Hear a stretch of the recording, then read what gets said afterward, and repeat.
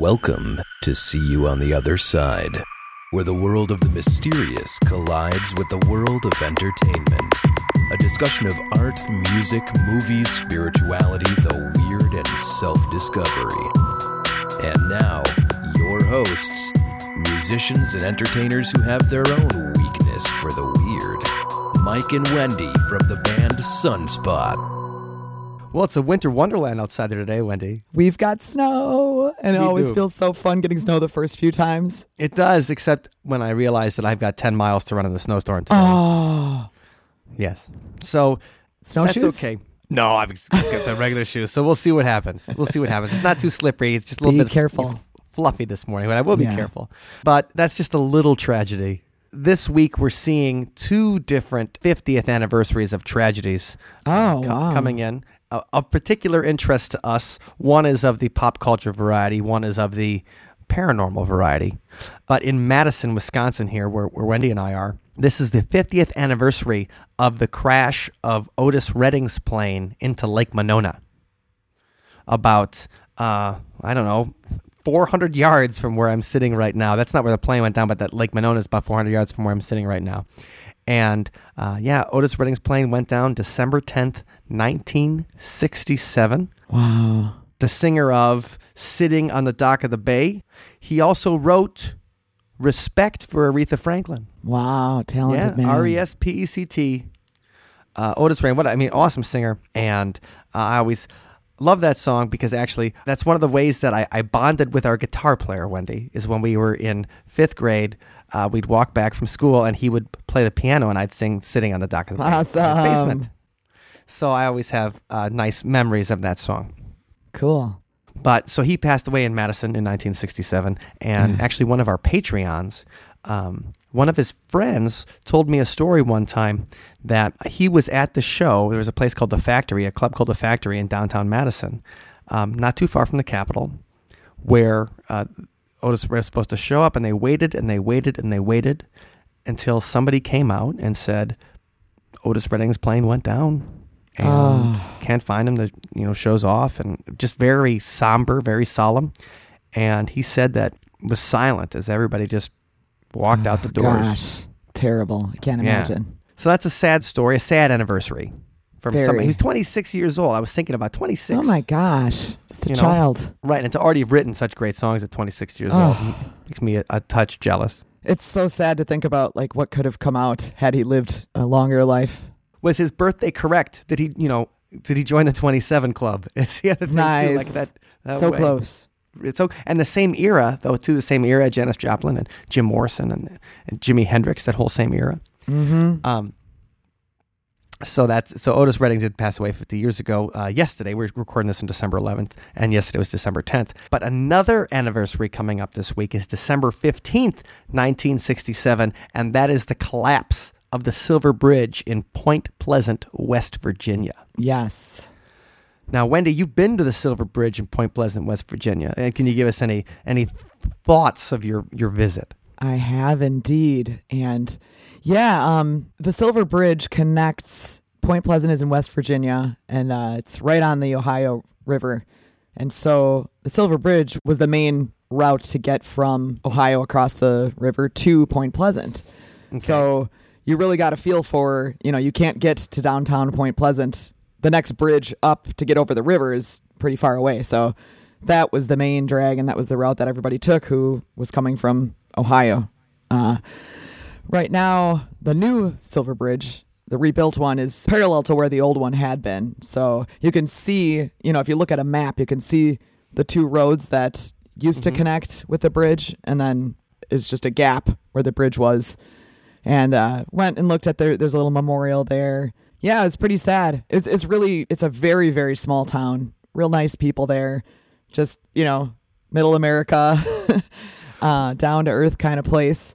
And just to imagine the people just driving home from work, like any other day, and then having that bridge collapse, just the tragedy there is incredible. Well, they don't talk about this in the Mothman prophecies, but I wonder if there's any ghost stories associated with the new Silver Bridge after, because so in Minneapolis, there was a bridge collapse about 11 years ago. Yeah. And there's already some ghost stories associated with the bridge, and it wasn't as many. So 46 people died in Point Pleasant, and I believe 12 people died. Oh gosh! I mean, that obviously equally horrifying kind of thing. This was a bridge over the Mississippi River that collapsed in the middle of rush hour, like just a nightmare, another structural nightmare tragedy. And maybe it's just in the age of the internet, stories spread faster and everything, or the urban legend mill cranks faster than ever. But there was already ghost stories associated with the bridge in Minneapolis. Yeah. And so I wonder if the Silver Bridge might have some of the same. Yeah, I mean, I do wonder about that. It's such a small town that I think a lot of the people were affected by it because husbands, wives, children of people. In the museum, they had a story about a lady who had a cafe downtown, and she had lost her husband and child. And just to think of the small community, and I'm sure everybody knew somebody at that time that died on it. So it's just very sad. Well, the thing about the Mothman is that it kind of gives a tragedy some kind of narrative. In the way, because I think about a museum and the statue and the the festival and everything like that for the big Mothman party they have every year. You hate to think, are they just trying to create a tourist destination in a small town out of some tragedy? Because that's really that Silver Bridge collapse really gives it that weight. But at the same time, it helps people make sense of something horrible that happened. Yeah. The Mothman coming to predict it or warn it or be a harbinger of disaster. Right.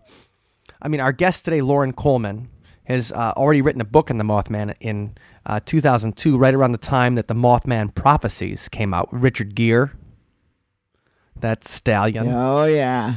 It's funny. So I read the Mothman Prophecies probably in the early 90s. And we've discussed this on the show before because we've had discussions about the Chicago Mothman and everything. But in the Mothman Prophecies, it seems like the winged humanoid that people see is just really, that's just the tip of the iceberg. Mm-hmm. And there's men in black, and there's UFOs, and there's strange, strange people who show up and phone calls and everything. Oh, yeah. It's so, before visiting Point Pleasant, I made sure to check out the whole Mothman Prophecies book, the audiobook. And I was expecting to get lots of stories about the winged humanoid flying around. And really, it was such a small fraction of what the book is about. And so much more of it is the weirdness and the high strangeness and the alien visitors, So that part of it really surprised me. The Mothman himself as a character, he's maybe the most exciting part of it, but, from a character standpoint. But all the other stuff that went on was just incredible. Well, and the thing is, it's a really great book. If you haven't read the Mothman Prophecies, make sure to check it out. And then we're going to talk about Loren's new book in our interview with the famous cryptozoologist. At least he's famous in my world. Yeah. Oh, yeah, definitely. He's probably the preeminent cryptozoologist walking the face of the planet. He's the head of the Cryptozoology Museum in Maine. He's got a nonprofit. And we're super excited to have him on the show. And he's got a new book about the Mothman, Evil Incarnate. And I can't wait to read that book. Right. And the thing is that Loren knew John Keel. He talks about this in an interview.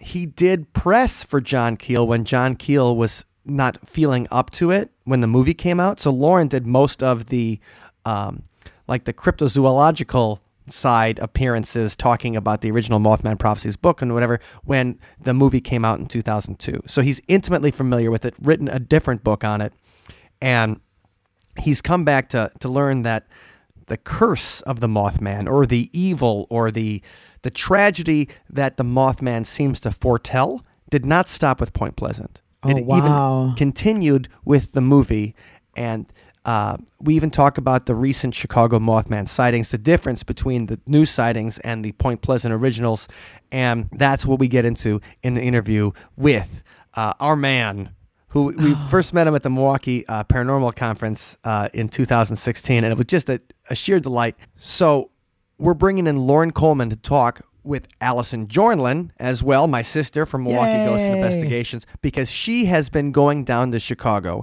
and investigating every single area where the Mothman was sighted. Like, she visits the actual Mothman sighting locations in Chicago. She's dedicated a ton of time lately into that. Yeah. I mean, it's dozens and dozens of places. So she goes and she compares the statements that people send in to what's actually there. So it's great because she'll go down there and she'll be like, okay, here's what they said and here's what we see, and tries to give people a visualization of what they would have seen if they would have saw a winged humanoid in the Chicago area. And that's her YouTube channel, youtube.com/Mothman is where you can see her. I mean, there's like 80 videos. Yeah. Down there. I mean, she's been it's to an all impressive collection. She's been to all the places who are listed.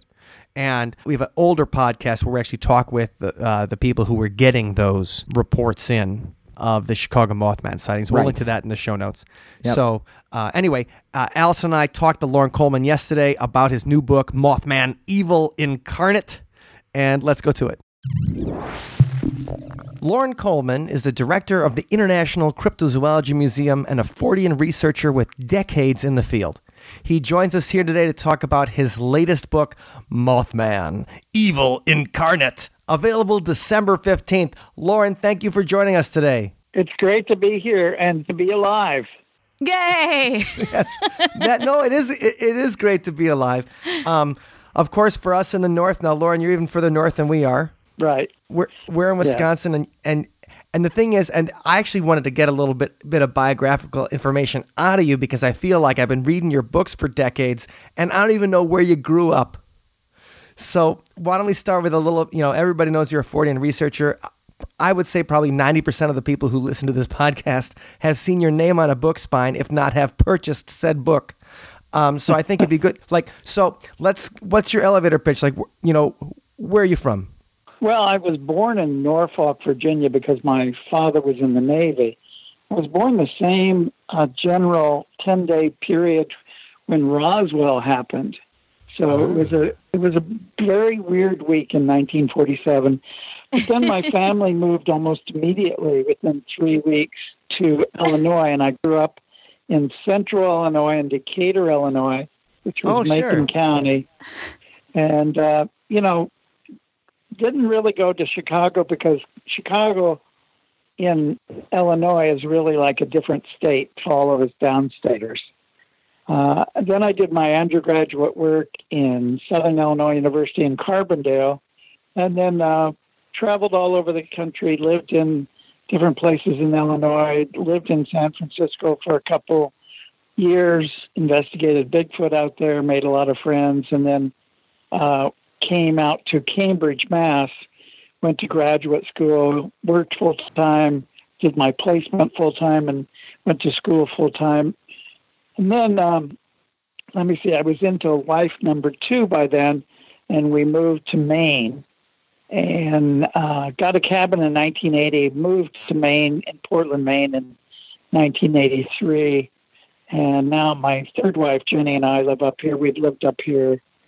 I've lived up here since 1983. So I really, actually, since I moved to Massachusetts in 75, I've actually lived in New England as long as I've lived in Illinois now.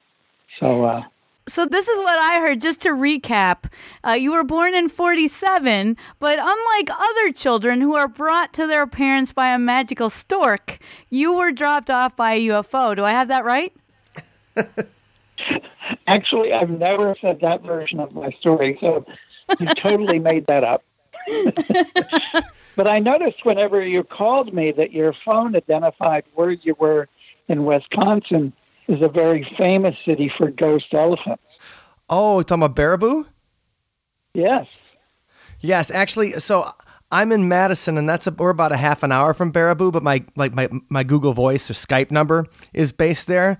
But yeah, Baraboo, we just went and did like a haunted ghost hunt there.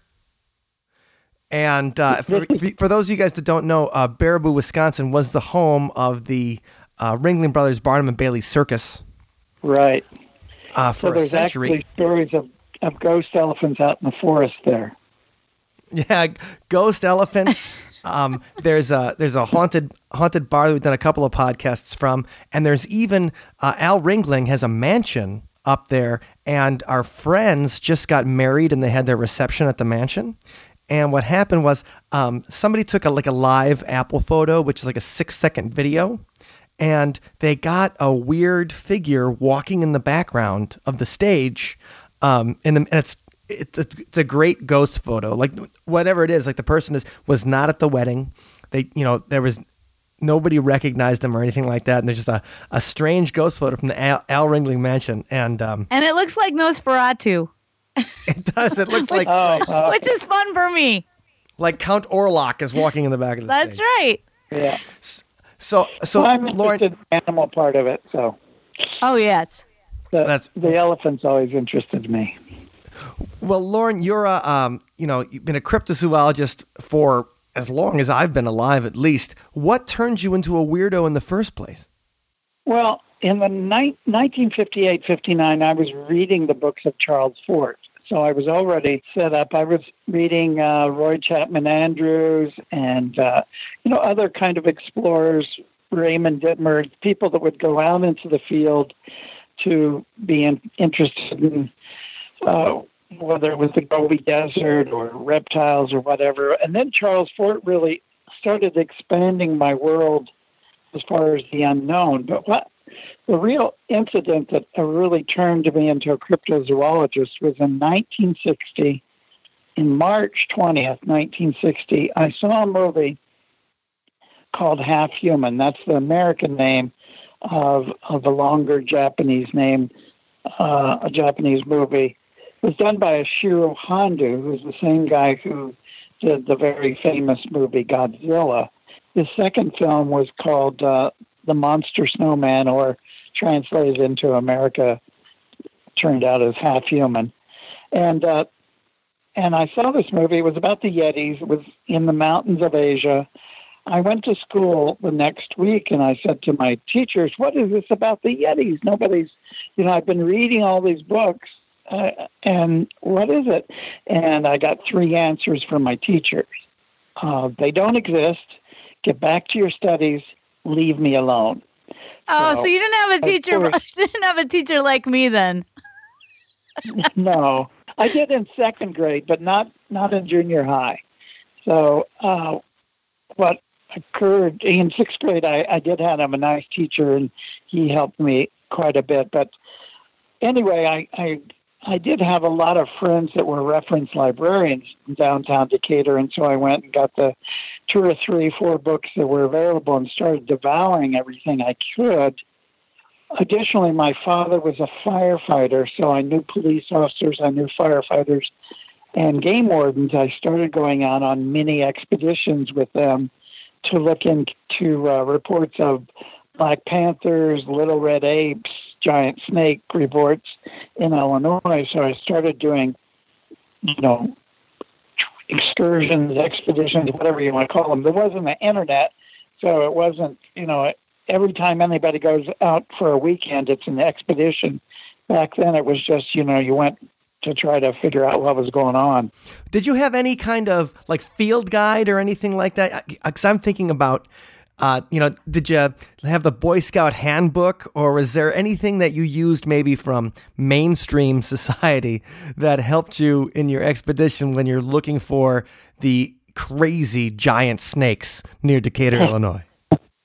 Well, I think that all of the books that I'd been reading about becoming a naturalist, I really thought I was going to grow up and become a naturalist. So I was reading all of these jungle books, all of these Raymond Dittmer's, books in which people were going on expeditions to Africa, to Asia, and it had a lot of kind of how-tos in there involved in their stories. Like, don't step in the grass if you don't know what's in there and stuff like that.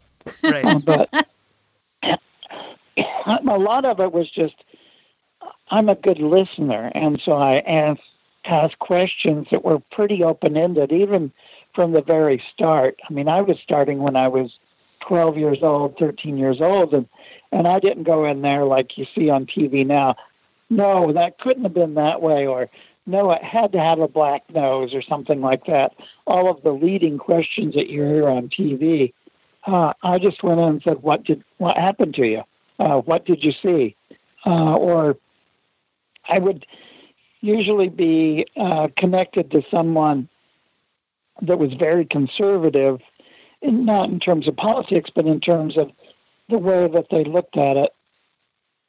And they actually would say things like, I think you saw a beaver, after they would talk to the person for a while.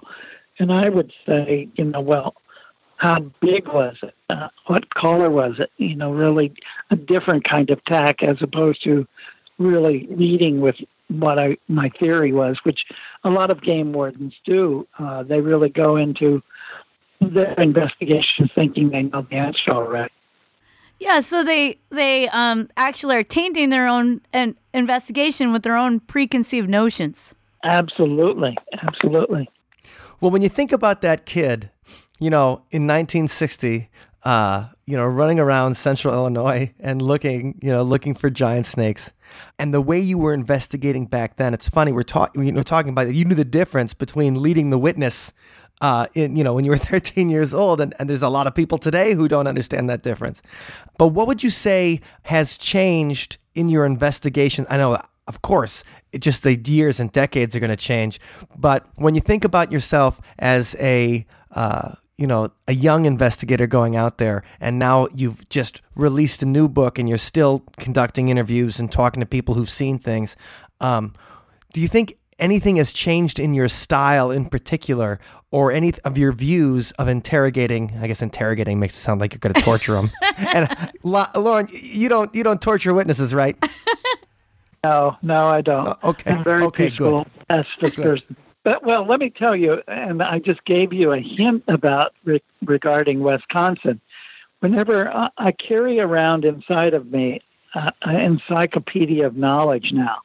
So if I have a visitor come to the museum, or I begin talking to somebody and find out where they're from, I might ask a lot of open-ended questions, but I also, because I have all of this sort of mental trivia about different cities and different dates and different locations, I often would say, well, I know you're from this part of Indiana and there are giant turtles reports from there. Do you know anything about that? So I might lead with past information that I already have. And that started pretty early. By the time I was 5 years into cryptozoology, I had already, what I did when I went to college is I hardly ever went to class. I would go hitchhike around the country. I'd go out all over southern Illinois and Indiana and Missouri, Kentucky, investigating cases, because who needs school if you can do that, right? That's right. And so I started noticing, and I used to clip articles like mad. Back in the day when we all used to actually get newspapers and clip them out, there wasn't Xerox machines, believe it or not. There wasn't, the internet, and there wasn't emails. It was all about physical newspapers and letters. I used to have 400 correspondents, and every time I went to my mailbox, it was like Christmas, because I might get 40 letters in a day with clippings in them from people that I was trading clippings as Fordians around the country. And that kind of database in my brain started leading me to go to certain places that I knew, kind of like what ghost hunters do. I did that with cryptozoology, or with reports of strange animals. And so my investigative style evolved from just being open-minded to also being open-minded, but also homing in on target areas or target locations, and even knowing what years were more active. And so I might go to a location, go to a newspaper office and say, do you have a file from 1944 in Lebanon, Pennsylvania? Because I know there was a lot of mystery cats around, and I'm trying to dig into see if they were more reports. So that's kind of what started happening for me. So what I love there is the inferences that you were like, and that's the idea that you have such a database, you start associating things right away with other stuff it could be related to. And that's why we need to upload your brain so we need to call Raymond Kurzweil and get the singularity going today, because we need those associations in the future of cryptozoology. Allison, you had a question? Yeah, and as I think most of the listenership knows, I'm a fourth grade teacher, and so lots and lots of kids are really into cryptozoology and just looking into the mysteries of life, really. And so I, as an elder in this field, Loren, what can you suggest for kids like you? I mean, that are looking forward to a future of investigations. I mean, what can you suggest to them now as a future path? Well, it's interesting. I just went up to northern Maine and gave lectures to 300 kids that were all gifted kids from several communities. They had a big gifted, male and female kids came over, and I talked about being inspired, not being a lot of kids who are gifted or different, or I'm not afraid to say nerdy, when they're growing up, are kind of the ones that may be targets for bullies. They may be targets for teachers that aren't as good as you and really are unaccepting. A lot of the education system is really to try to get kids to go between two black lines. And so these kids that I was talking to up there, and a lot of the children and youth that I do talk to, it's about really following their passion, following their patience, and not giving up. A lot of people, like, for instance, my book, Cryptozoology A to Z, and it actually got the youth librarians award from the ALA in 2001 because a lot of resistant readers love the book because there's 200 entries. So just taking small bits of information and having 200 entries in the book, then looking which one interests you. If it's giant dinosaurs in the Congo, then read more about that. Just because somebody says cryptozoology and points you in the direction of Bigfoot, that doesn't mean that's the one that's going to get your passion. So I do a lot of pointing people to really explore what interests them, and also to really understand that you can do things in your own backyard. You don't have to go to Loch Ness to study the Loch Ness Monster. There's river monsters, there's lake monsters, there's sea serpents, for instance, if you're interested in those kinds of beasties. There's ghost elephants and baraboo. Right, exactly. And I'm not real interested in ghost stories, but I know there are some kids that are doing a real association between ghosts and creatures. So that's, I'd say, if you're in Wisconsin, look into the ghost elephants, because that's a kind of a combo zoo form that may actually attract your attention. And wasn't and I'm talking to you from Milwaukee, Wisconsin. So wasn't the Minnesota Iceman actually discovered here at State Fair Park? I think I remember reading about that. Absolutely. We don't know exactly where it was from. It probably was from Asia and all of the Vietnam connections there. But the first time that it was seen in a stockyard state park, state fair, was in Milwaukee. And then it was called the Minnesota Iceman because the owner was, the guy that was showing it, we don't know who the owner was from Rolling Meadow, Minnesota.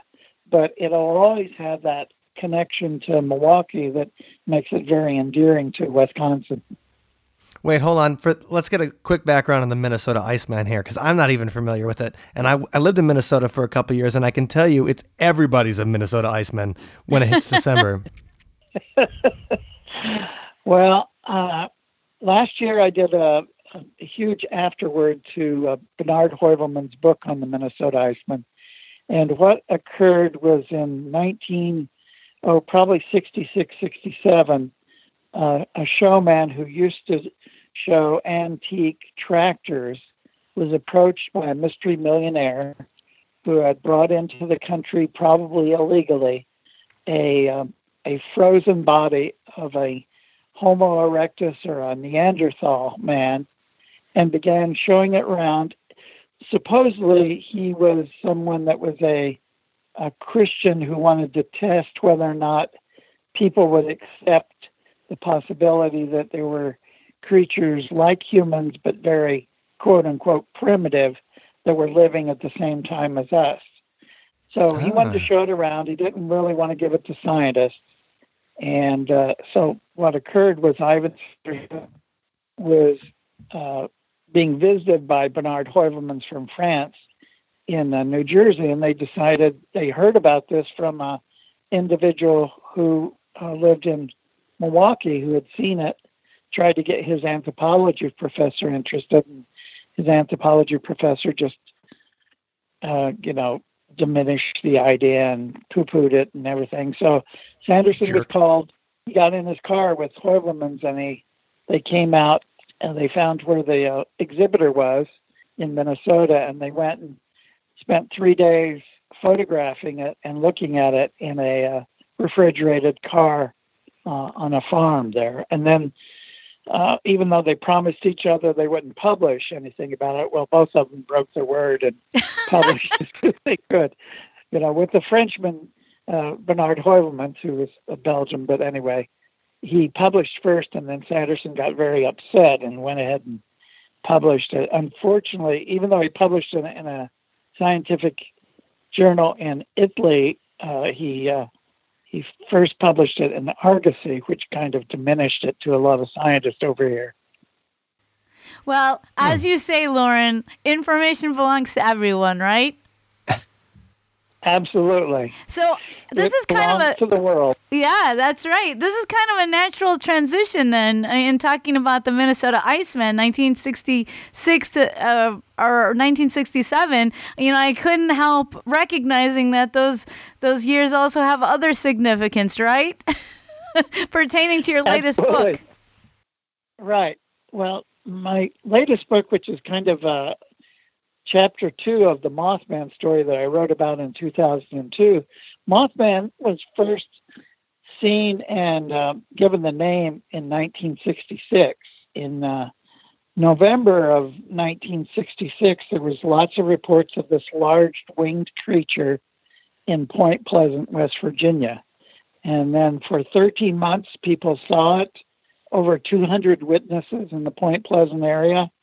And a lot of people got this sort of, they would have nightmares about something awful was going to happen. And then 13 months later, exactly 13 months to the day, when President Johnson, LBJ, turned on the Christmas lights in Washington, D.C., the bridge in Point Pleasant, West Virginia, which was called the Silver Bridge, collapsed. And it collapsed with all these cars on it, and 46 people died in the river.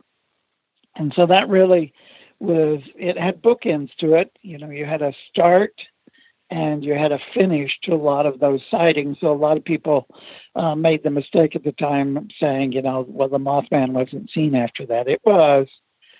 But anyway, in 2002, the movie was made with Richard Gere and Laura Linney and Deborah Messing, and became a very famous movie. Not exactly, a Jaws or a blockbuster, but it made enough of an impression. It actually brought the story into a whole new generation, because Keel's book actually came out in 1975.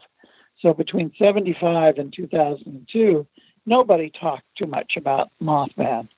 But since 2002, Point Pleasant really has embraced the Mothman.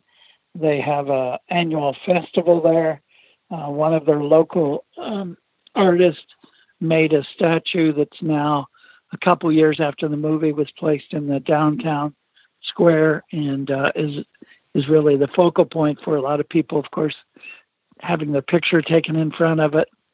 But what I started noticing, and this is where my second book comes in, soon after the movie came out, I started really getting intrigued by what I called the Mothman death curse. Everybody talks about death curses with movies, 2 to 5 people were died because of the Poltergeist movie or The Exorcist or other movies that always have these supposed curses. Well, what I noticed is a lot of people associated with the Mothman movie were dying. They were, for instance, Mark Pellington, who was really well known for his MTV rock videos. He had done a movie called Arlington Road about conspiracy theory before he did Mothman. That's a good one too. Arlington Road. Jeff Bridges and who was married? Susan Sarandon's boyfriend, Tim Robbins. Oh, Tom. Tim Robbins. That was a great one. Yeah, he was the bad guy. Very spooky too. Spoiler alert. Anyway, Mark Pellington, his wife got this mysterious illness after the movie came out. Movie came out in January. She died by the summer after the movie, probably a 4-week illness, and died mysteriously at 42 years that's old. Terrible. The executive producer died. The music director of the movie died. Other people associated with the movie or associated with Mothman, or what really became a focus was a lot of brothers and relatives, brothers, sisters, all kinds of relatives of people that were associated as primary eyewitnesses of Mothman started dying, especially around the time the movie was released. So for years and years, I tried to write the book, about the death curse, about the different things with the movies, and different things would get in my way. And I've actually been writing this book that's coming out now for about 7 years. And so the death curse a few years ago was only 80 people, but by the time this book is coming out, the death list is up to 100 people that are associated with Mothman dying. But there's all kinds of little things, annotations of Keel's work, looking at Keel's life, looking at different weird things about the movie. And I actually lead this new book with the Chicago Mothman sightings because it's kind of interesting. It's happening right now. Right, because coming up, we have the 50th anniversary then of the Silver Bridge collapse on December 15th. Absolutely, yep. It will be the 50th. And I did do a blog the other day called it Look at Mothman Math. And there's a real association with Mothman and the number 13. So, 13 months after the first sighting was the collapse of the bridge. The actual cause of the collapse of the bridge was I-bar 13. Mary Heyer, who was the reporter, she died 13 months times 2 after the collapse of the bridge at the very young age in her 50s. And so there's a lot of association with the number 13. And so a lot of people have asked me, well, if we take the first sighting of the Chicago Mothman as April 6th, because I never, like if you look at the original Mothman, the first sighting that got publicity was November 15th. There were other sightings that happened in that area, but like a lot of those, it's only after the first publicity, then people come forward and said, oh, I saw it, back in September. Well, it doesn't matter because you're not the one that said it was the first one. So that I do the same thing looking at the Chicago one. If the first one that got the most publicity was April 6th, even if there were ones, in 2011 or the month before, a lot of people are wondering if in May 2018, May 6th, 2018, will there be a disaster? Will there be something that's going to happen there? It's not the day that I'd want to go visit the Sears Tower or the I Willis. was about to make that joke. Oh, you missed it, You were Mike. going to. That's okay. The guest takes joke preference every time. Okay, here's the thing though. Now you had met John Keel and stuff like that before, right? Oh yeah, several times. Yeah. Okay, and so Yeah, did you guys? Sony Screen Gems came to me to do all the publicity on the film because what happened the year that they were filming The Mothman, John got a cataract operation and they left staples in his eyes, so he technically was blind. So he begged off doing any of the publicity.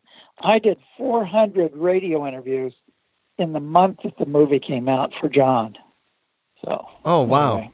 Did people associate the Silver Bridge collapse before John's book, or did he help with his investigation and stuff create the narrative? Well, what happened is the people down there, like Mary, who was the reporter, she's the one that had the dreams of Christmas packages floating in the river. So there was this real foreboding that was going on with the Mothman reports because there was Mothman reports in the fall, UFO reports in the spring. They felt something was happening. And then John would go back to New York and he was talking to his psychic friends and they were saying things like the Pope's going to be assassinated or, there's some disaster that's going to happen. So the movie tries to capture some of that. They don't do such a good job. They actually talk about it more all happening in West Virginia, but it happened in New York. It happened to John. It happened to, through his psychic friends. And so John then wrote the book. He wrote in his book, Strange Creatures from Time and Space in 1970. He wrote about the Mothman, but then in 75, he wrote the book, Mothman Prophecies. And then it really firmly, for people, associated a prophecy, a banshee-like behavior, and association with Mothman. But the people there in 1966 and 67 certainly knew it, and they felt that. John just putting it all in print made it known to a wider audience. Now, has the Mothman been reported in other places and times? Very definitely. And in my book, Mothman and Other Curious Encounters in 2002, I actually looked into a friend of mine, the late Mark A. Hall. He did a lot of newspaper digging in that area and found that Native American people actually called these things the flying heads or the flying bodies, and with different native names.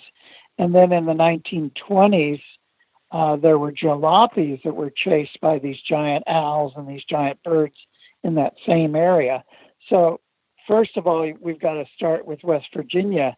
There definitely was Mothman reports there long before the 60s, but also Mothman-like creatures in certainly the Owlman in England was reported, but Sacramento, Mark Travinsky did reports of the Potomac Mothman in the 40s in Maryland. So there was Mothman-like creatures seen all over the country. It's just that because a newspaper headline writer called big birds, which they were big birds, really not Mothman at all. He called them Mothman because he was a fan of the Batman series on TV. And that's how they got that name. And because when anything gets a different kind of name, it tends to make it more marketable or publicity oriented or whatever.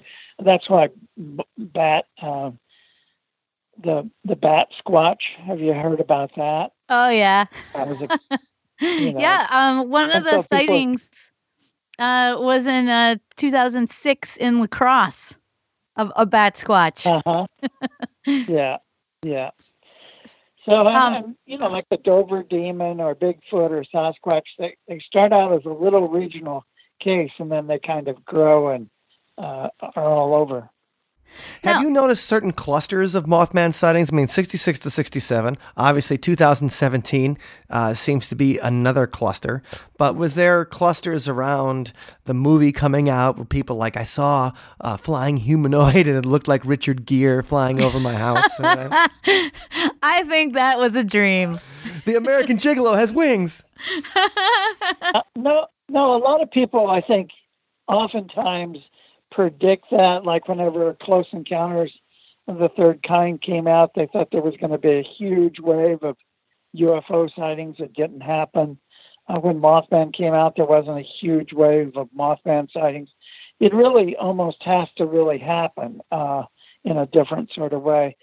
There have been, like, there used to be a real association when some town might have a drive-in movie, and there was the legend of Boggy Creek would come to town. There might be 2 or 3 new Bigfoot reports, but that seems to be the reflective factor when people are actually seeing these things all the time, and then the ridicule curtain kind of comes down, and they can talk to their local newspaper person about the reports. That happens to all of us every October. More people write. The news people, the media, pays attention to cryptid reports and strange creature reports around Halloween more than any time of the year. That doesn't mean that they're seen more often then. It's just that people aren't afraid to write about them. Oh, okay. So how did you first start thinking about the Mothman? Because this is the first time I've ever heard about the death curse. And is this kind of why you're calling it Mothman Evil Incarnate? Yeah, I think that looking at the whole evolution of Mothman, when Keel started getting his reports in, because he actually went to that area because he was a newspaper stringer, and he was doing a story about domestic cats that were growing wings. You've probably seen some of those reports. I haven't, but that sounds adorable. Yeah.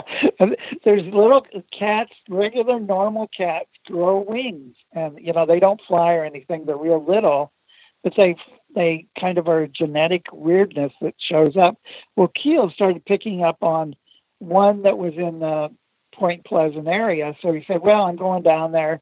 I know there's UFOs being seen up and down the Ohio River, so I'll start reporting on this, and I'll write some stories."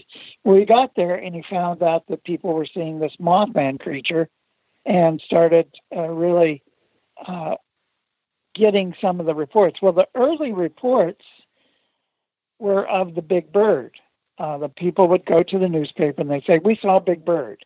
A big bird was in the TNT area. A big bird was 6 feet tall and walking towards our car. A big bird was flying over our cars." And so Keel started writing Ivan Sanderson in New York and New Jersey, where he had an apartment and a house. And he said, "Ivan, can you help me with these reports? It seems like it's some kind of cryptozoological thing I don't know about." And so Sanderson said, "Yeah, there's been reports of big birds, sometimes thunderbirds, sometimes giant condors. Maybe he would even say could have been a giant owl, because there were giant owls 4 feet tall in the fossil record in Cuba." And then all of a sudden, a giant Cuban owl. Yeah, a giant Cuban owl. And then the newspaper person put the name on it, Mothman, and it just changed the whole story.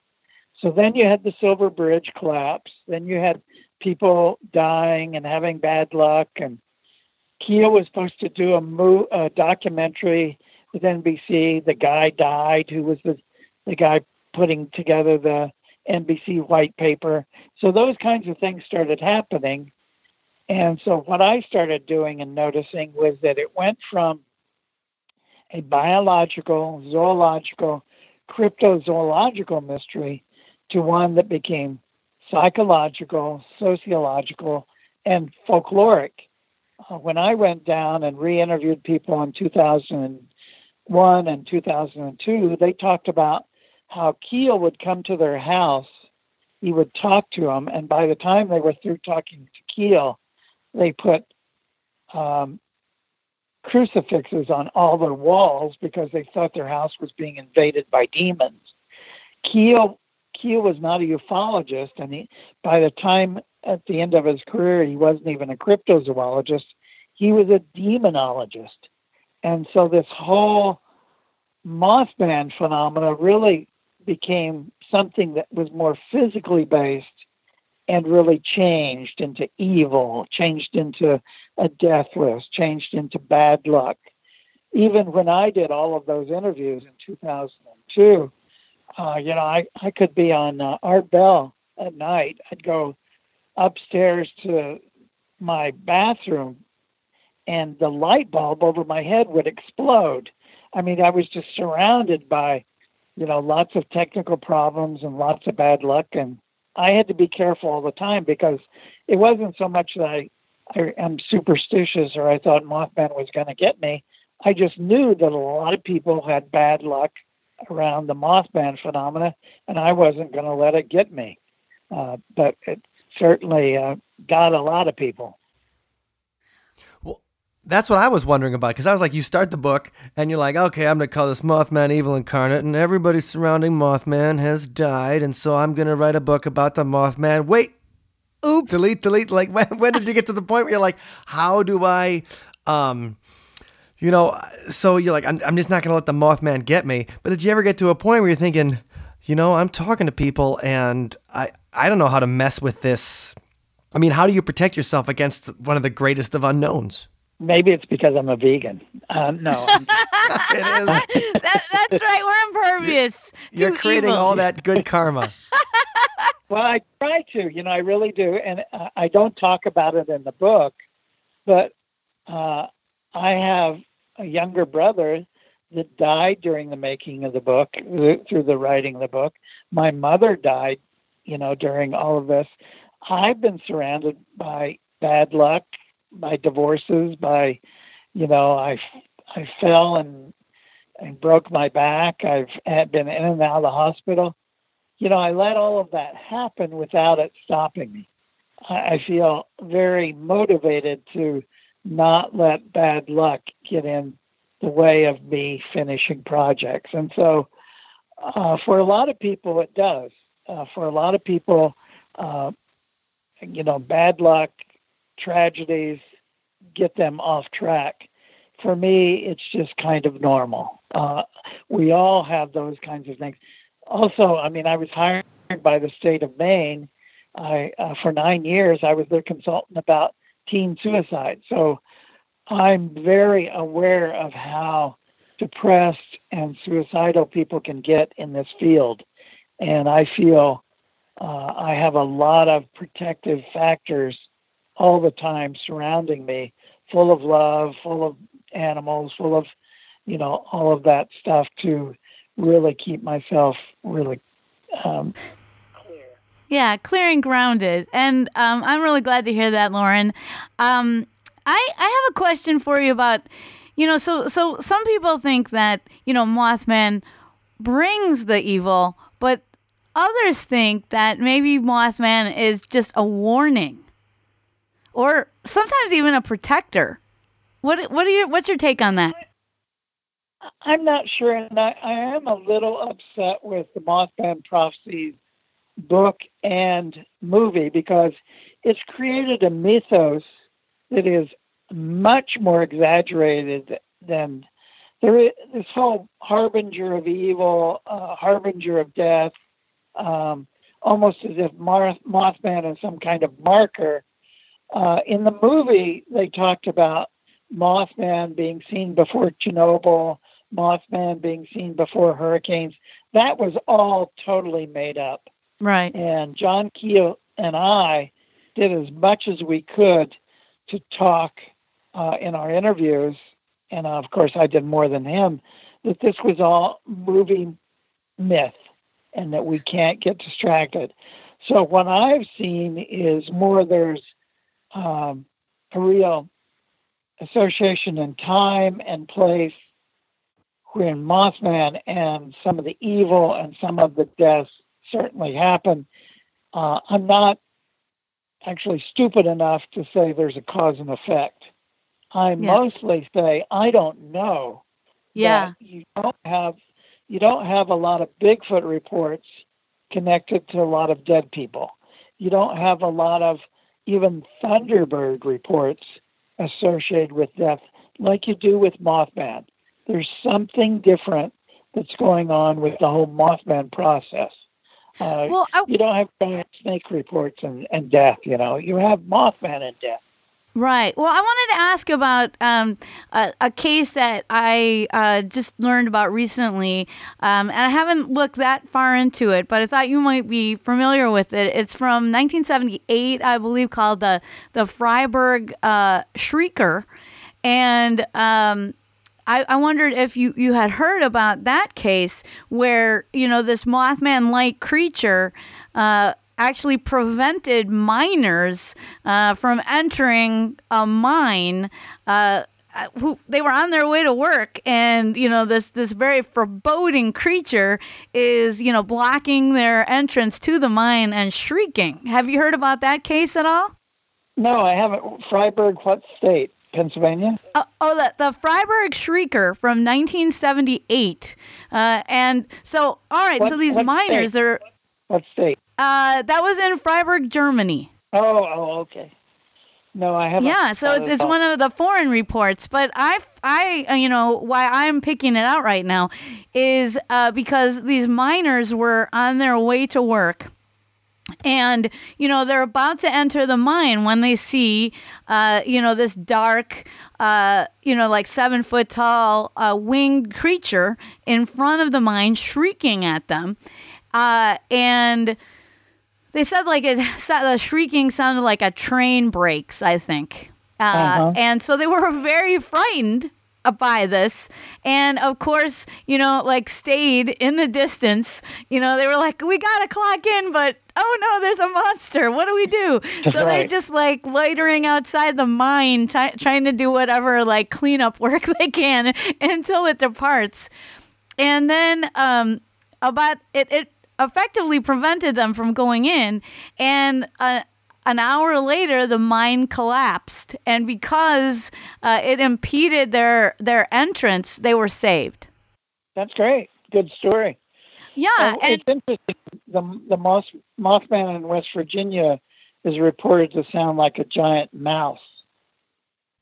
Oh, squeaking like a giant mouse. Yeah. So it's the Point Pleasant Squeaker instead of the Freiburg Shrieker. What interests me, and maybe you know about this because I know you have investigated the Chicago Mothman. For one thing, I've got trouble with all of the reports. I don't think all of them are classic Mothman reports. But let's take, if you've got over 50 reports, I haven't heard about anybody dying. There is the one person that says, my mother died 2 weeks ago or something after the sighting. Right. But I haven't heard that. One of my problems with a lot of the Mothman reports from Chicago is, one, it's an extremely urban area. And so then they're really a combination of kites and balloons and owls and birds and some people everywhere. Right. At all times. I was just talking to somebody in the media the other day, and they asked me, well, how would I investigate it if I had all the money in the world? And it's something that kind of came to me as I was talking to the individual who was a documentary filmmaker. And I said, if I had all the money in the world and all the resources and could go into Chicago and do this right, I would go to all of the law enforcement people and say, okay, at this date, at this corner, this thing was seen. Can I see all of the cams, all of the cameras, closed circuit TV cameras on, ATMs and banks and stuff? And can I get photographs of what was happening then? Is there photographic evidence of these creatures? Because if people are seeing them so much, 50 times, there should be, in an urban area, photographs of them. I have not there was even one report, wasn't there, of a group of people, and there was cameras going off and cell phones. None of those photographs have been produced, right? Yeah, none of them have ever surfaced. The one that did surface was actually from Melrose Park on July 29th.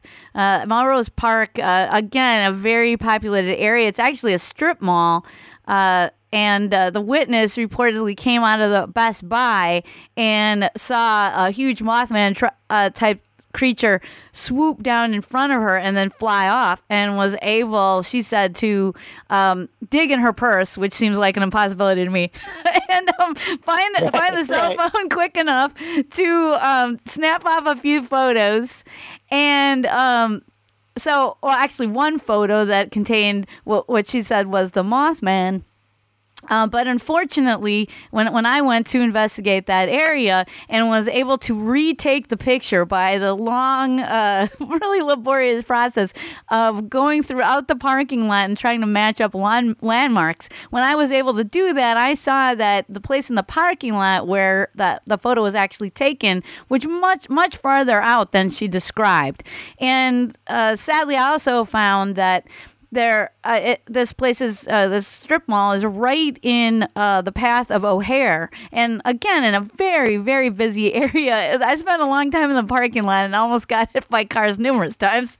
They're like, "What is she doing loitering out here?" But anyway, clearly, unfortunately, I believe that photo was a photo of a plane because of the seeing the environment and seeing all the planes flying overhead, and even taking my own photos and comparing them to the purported Mothman photo. It's really the unmistakable shape of a plane. Good work. Yeah, well, I've been kind of underwhelmed by the lack of photographic evidence with all of the reports and all of the descriptions and how. But we know from almost all of cryptozoology, if somebody is scared, if it's semi-dark, people will usually exaggerate size by about 1/3. So I often exaggerate size by about 1/3 in the dark. Oh, Mike, keep it clean, buddy. Hey. And the distances, we can't tell how far things are away, like you found out. Right. Loren, one thing I'm interested in when I'm thinking about, I'm comparing Chicago, comparing Point Pleasant and some of these other sightings. When I think about the Mothman, I'm wondering, because I was thinking about him like the Silver Surfer in the comics. And the Silver Surfer is the herald of Galactus, and Galactus is a planet eater. But the Silver Surfer himself is not particularly evil. He's just the herald that has to show up and say, Galactus is coming to eat your planet, so make your peace because your planet is going to be eaten. So when I think about the Mothman, and I'm thinking about people seeing this creature and people seeing something that most of us would consider unnatural, a human with wings and glowing red eyes, or like a were-owl kind of thing. And that's what I was wondering, like, in addition to the Freiburg Shrieker, are there any of the stories where the Mothman shows up and it's not necessarily evil happens, but something good happens? Like somebody has a Mothman sighting and the next day they win the lottery, which may not be lucky because most people that win the lottery end up sad and penniless anyway. But something good happens after you see the Mothman. Using you as a test tube case, let's really back up from this and see what absolutely happens. People put their own projections on a creature that's outside of them. It may be evil, it may be good, but if we take the position we really don't know and we just look at the data, over and over again we can find good and evil in all of this. It just so happens that with regard to Point Pleasant, almost all of the stories are evil. Almost all of the stories are tragedies. You have people that put themselves in mental hospitals. Linda Scarberry, you have Marcella Bennett, who lost her kids to death, to suicide. So there's lots of stuff that's going on in Point Pleasant that seems to be very negative. You don't hear the lottery stories or, somebody died and they got an inheritance and a new car. You don't hear those about Point Pleasant. I haven't heard, other than a few eyewitnesses in Chicago saying they felt terror or they felt foreboding, I haven't heard good or evil stories out of Chicago. That's why I'm waiting for May 8th, 2018. Is there going to be a building collapse there? Is there going to be a plane crash at O'Hara? Hopefully I won't be flying into there. But, we don't know what's going to happen in the future, and we haven't an association yet with the Mothman in Chicago being evil or good. But because we already have the Mothman template from Point Pleasant, most people are expecting evil. Well, and speaking of templates, the other thing that distinguishes the Chicago sightings, well, there's multiple things that distinguish the Chicago sightings from the Point Pleasant sightings. One being that in Point Pleasant, so many witnesses actually came forward publicly, whereas in this case, we have one that I know of. There might be a couple more that documentary producer you're talking about has unearthed, but really, a lot of people came forward and were willing to share their story publicly in Point Pleasant. That hasn't been the case in Chicago. The other thing is that in Point Pleasant, there were many other phenomena going on concurrently, like, UFO sightings and Men in Black sightings. So there are a lot of differences, I think. Right. It's kind of, it's an extreme example, but when I was a kid, we all used to play outside. We all might walk to the store. Today, kids are afraid they're going to be abducted. They don't walk to stores. And it's the same sort of situation with eyewitnesses. Myself, Keel, and all of us in the 60s and 70s, we never took a report from an eyewitness where we weren't able to use the witness's name. So people would come forward, they'd tell their names, their names would be in the newspaper. If you look at, even up close on Chicago, it's just phenomenal to me. There's so many anonymous, witnesses.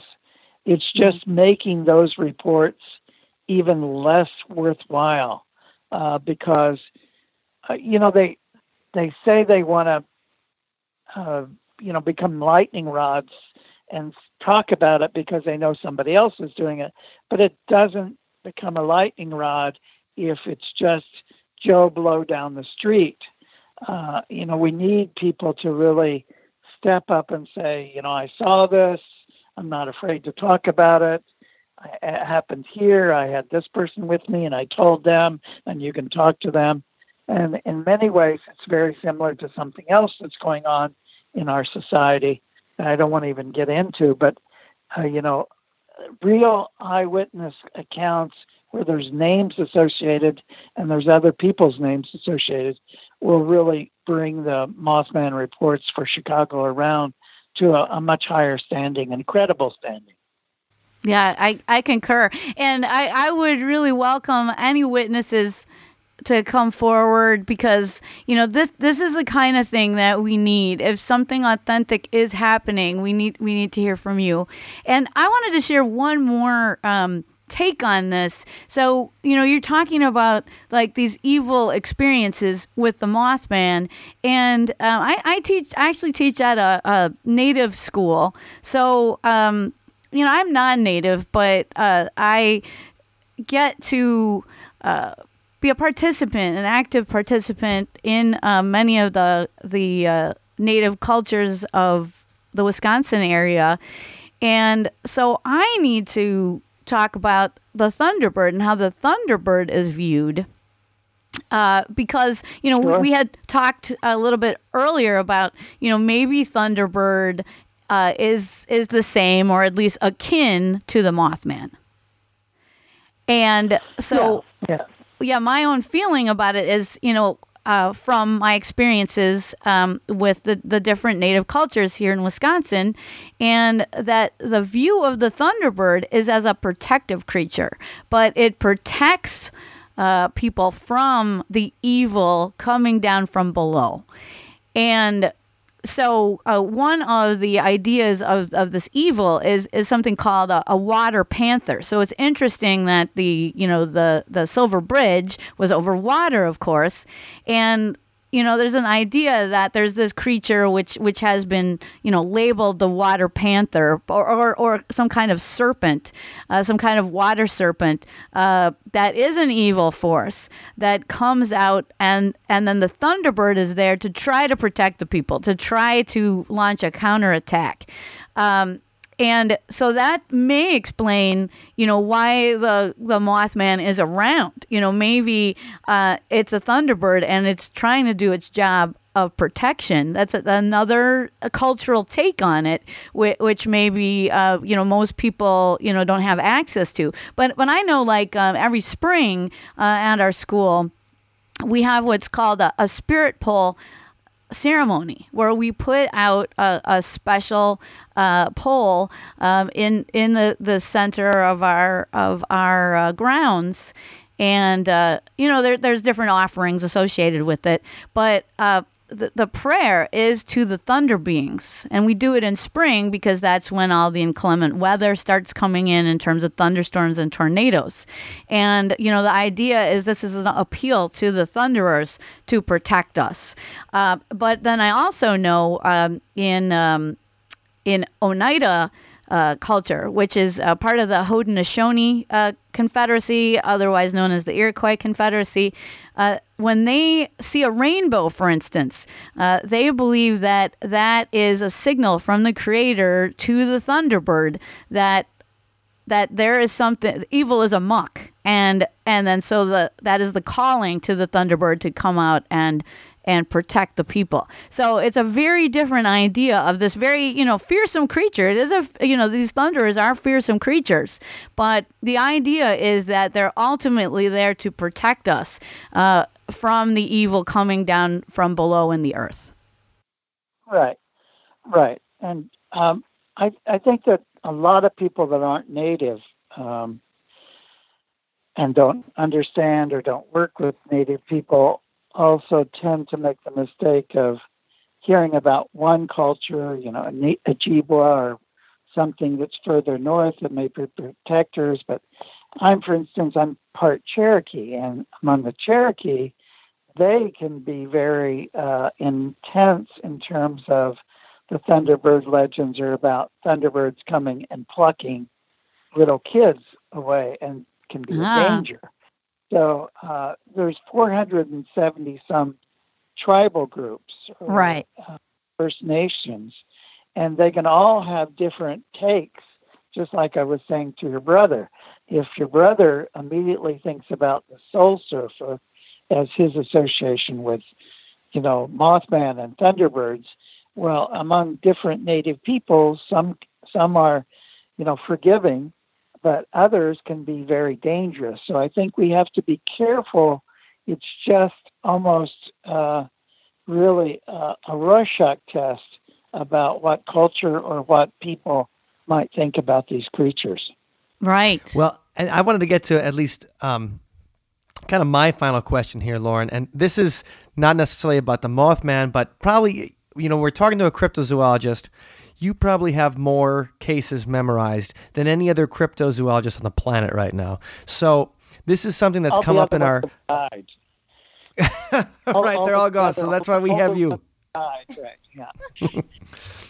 But, one thing that comes up a lot in our discussions, and something that I had never entertained before we were talking about on the podcast, is that the idea, a lot of times when people see these cryptozoological creatures, I had always thought of them as just physical, real creatures that we just haven't discovered yet in all these situations. If it's a Loch Ness monster, there's just an animal in Loch Ness that we haven't discovered yet and haven't, quantified yet. If there's a Bigfoot, then it's just a big hominid running around the Northwest that we haven't, or even Wisconsin, they've seen Bigfoot too, but that we haven't just been able to catalog yet. But when I think about and hear so many stories of people seeing Bigfoot, then seeing UFOs, then seeing the Mothman, all these stories of high strangeness, and all accompanied by the smell of sulfur in these different situations too, from fairies to Bigfoot to UFOs, people have that smell. Then it seems like people are encountering something otherworldly, maybe not otherworldly, but just something out of our comprehension, and we're putting the shape to it. We're putting it as a UFO. We're putting it as the Mothman. We're putting it as Bigfoot. And I was just wondering if any specific cases or maybe a group of cases in your research has seemed like people were seeing something, maybe different things, but it was their interpretation of it that caused their report. Like maybe they were all seeing the same thing in reality, but in their heads they were seeing something different. I don't know if I was getting that across clearly. Well, this is going backwards for me. The first book that I wrote in 1975, The Unidentified Notes Towards Solving the UFO Mystery, and my second book, Creatures of the Outer Edge, were both written by Jerry Clark and myself.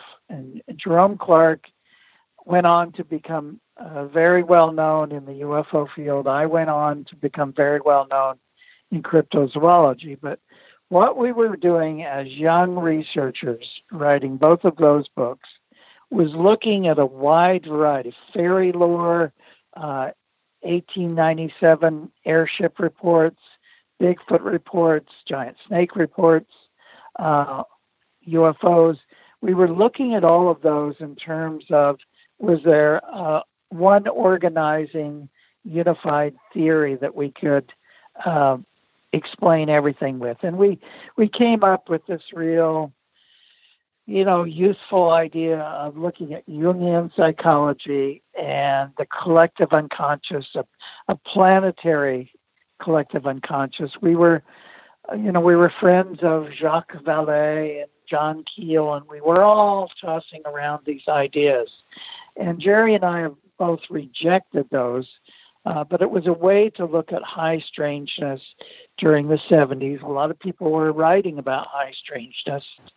And somebody in Italy would talk about alien that had blue blood. And in South America, they were talking about little hairy mean creatures. In other words, what we were seeing was a real cultural reflection of the phenomena through the lens of the eyewitnesses.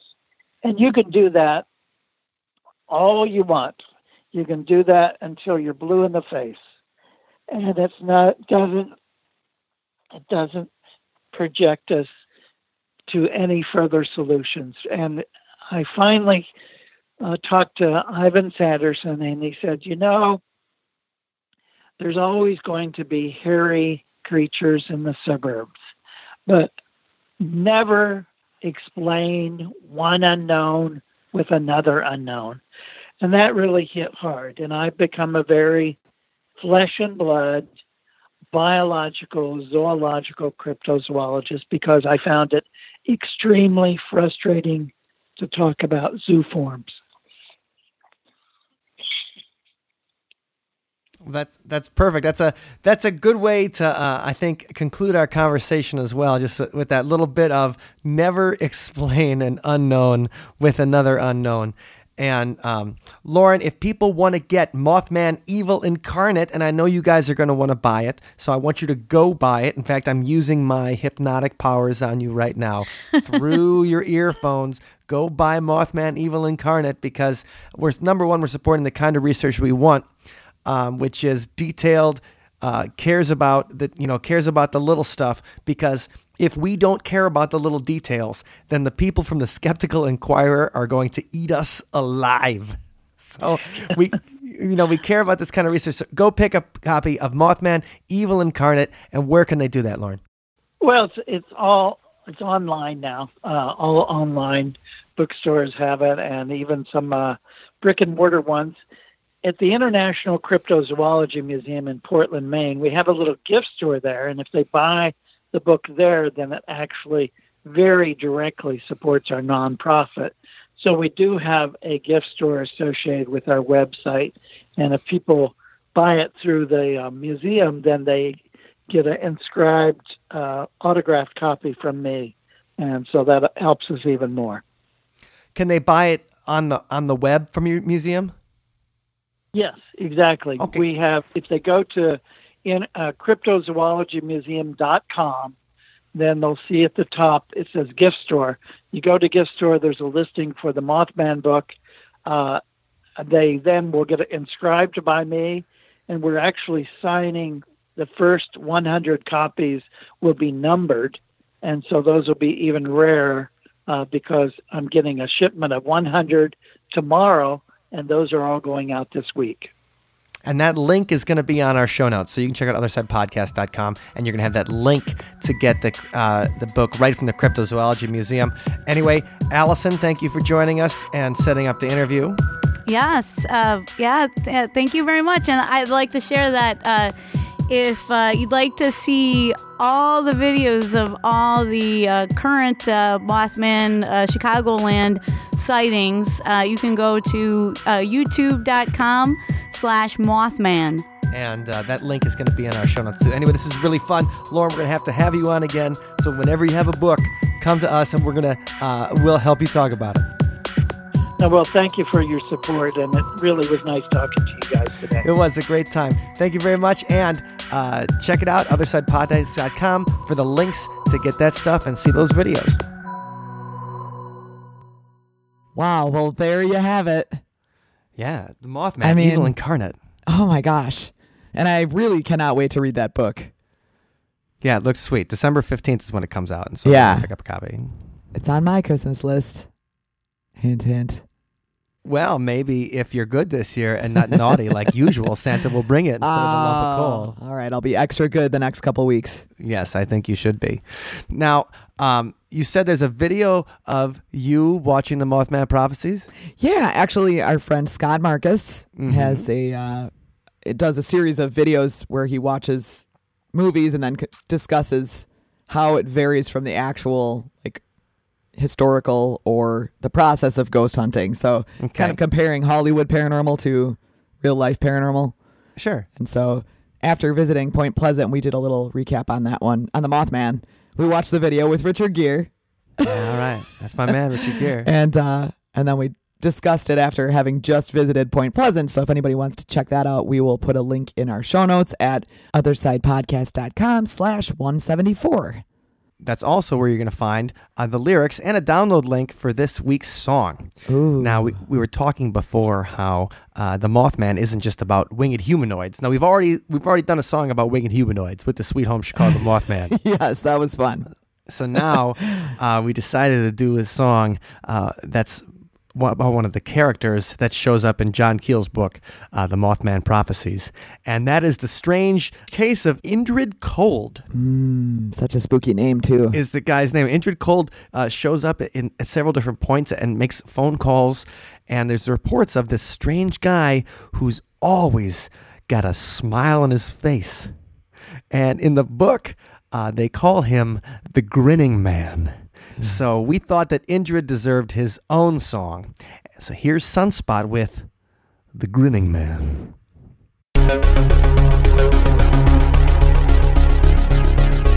form made of chaos. It can smell the blood on you. This planet haunted by us. And the owners want their due. A thin veneer, hiding a zone of fear. It knows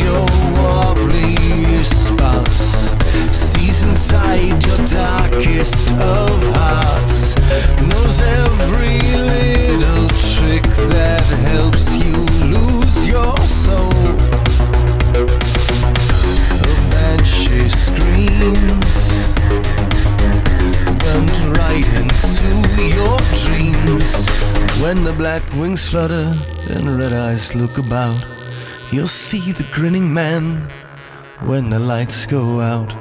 Then the telephone rings, there's no one at the end. You'll see the grinning man when the lights go dead. It knows your wobbliest spots, sees inside your darkest of hearts. This planet haunted by us, the owners want their due. A thin veneer, hiding a zone of fear. When the black wings flutter and red eyes look about, you'll see the grinning man when the lights go out. Then the telephone rings, there's no one at the end. You'll see the grinning man when the lights go dead. When the black wings flutter and red eyes look about, you'll see the grinning man when the lights go out. Then the telephone rings, there's no one at the end. You'll see the grinning man when the lights go dead. When the black wings flutter and red eyes look about, you'll see the grinning man when the lights go out. Then the telephone rings, there's no one at the end. You'll see the grinning man when the lights go dead. When the black wings flutter and red eyes look about, you'll see the grinning man when the lights go out. Then the telephone rings, there's no one at the end. You'll see the grinning man. Thank you for listening to today's episode. You can find us online at othersidepodcast.com. Until next time, see you on the other side.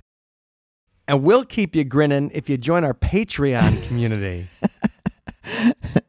Yes, we will. And I can't wait. We're going to have another hangout coming up here at the end of the year.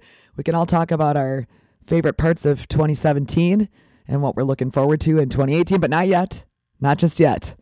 No, we still got a couple weeks left of 2017. So yes, you still have a chance to join our Patreon community and join us for the hangouts and a whole bunch of new surprises that we're going to have ready for everybody in 2018. Yay! You can do that by checking out othersidepodcast.com/donate because we love our Patreons, especially Dr. Ned. He's the Patreon whose buddy had the story about the Otis Redding concert at the beginning of the show. Right. And so Dr. Ned pledges at the level where he gets a shout out in every single episode. So cheers to you, Dr. Ned. Thank you, Ned. Cheers. And cheers to all our awesome Patreons who keep See You on the Other Side looking for weird stuff every single week. Thanks for listening. It's the Point Pleasant Squeaker instead of the Freiburg Shrieker.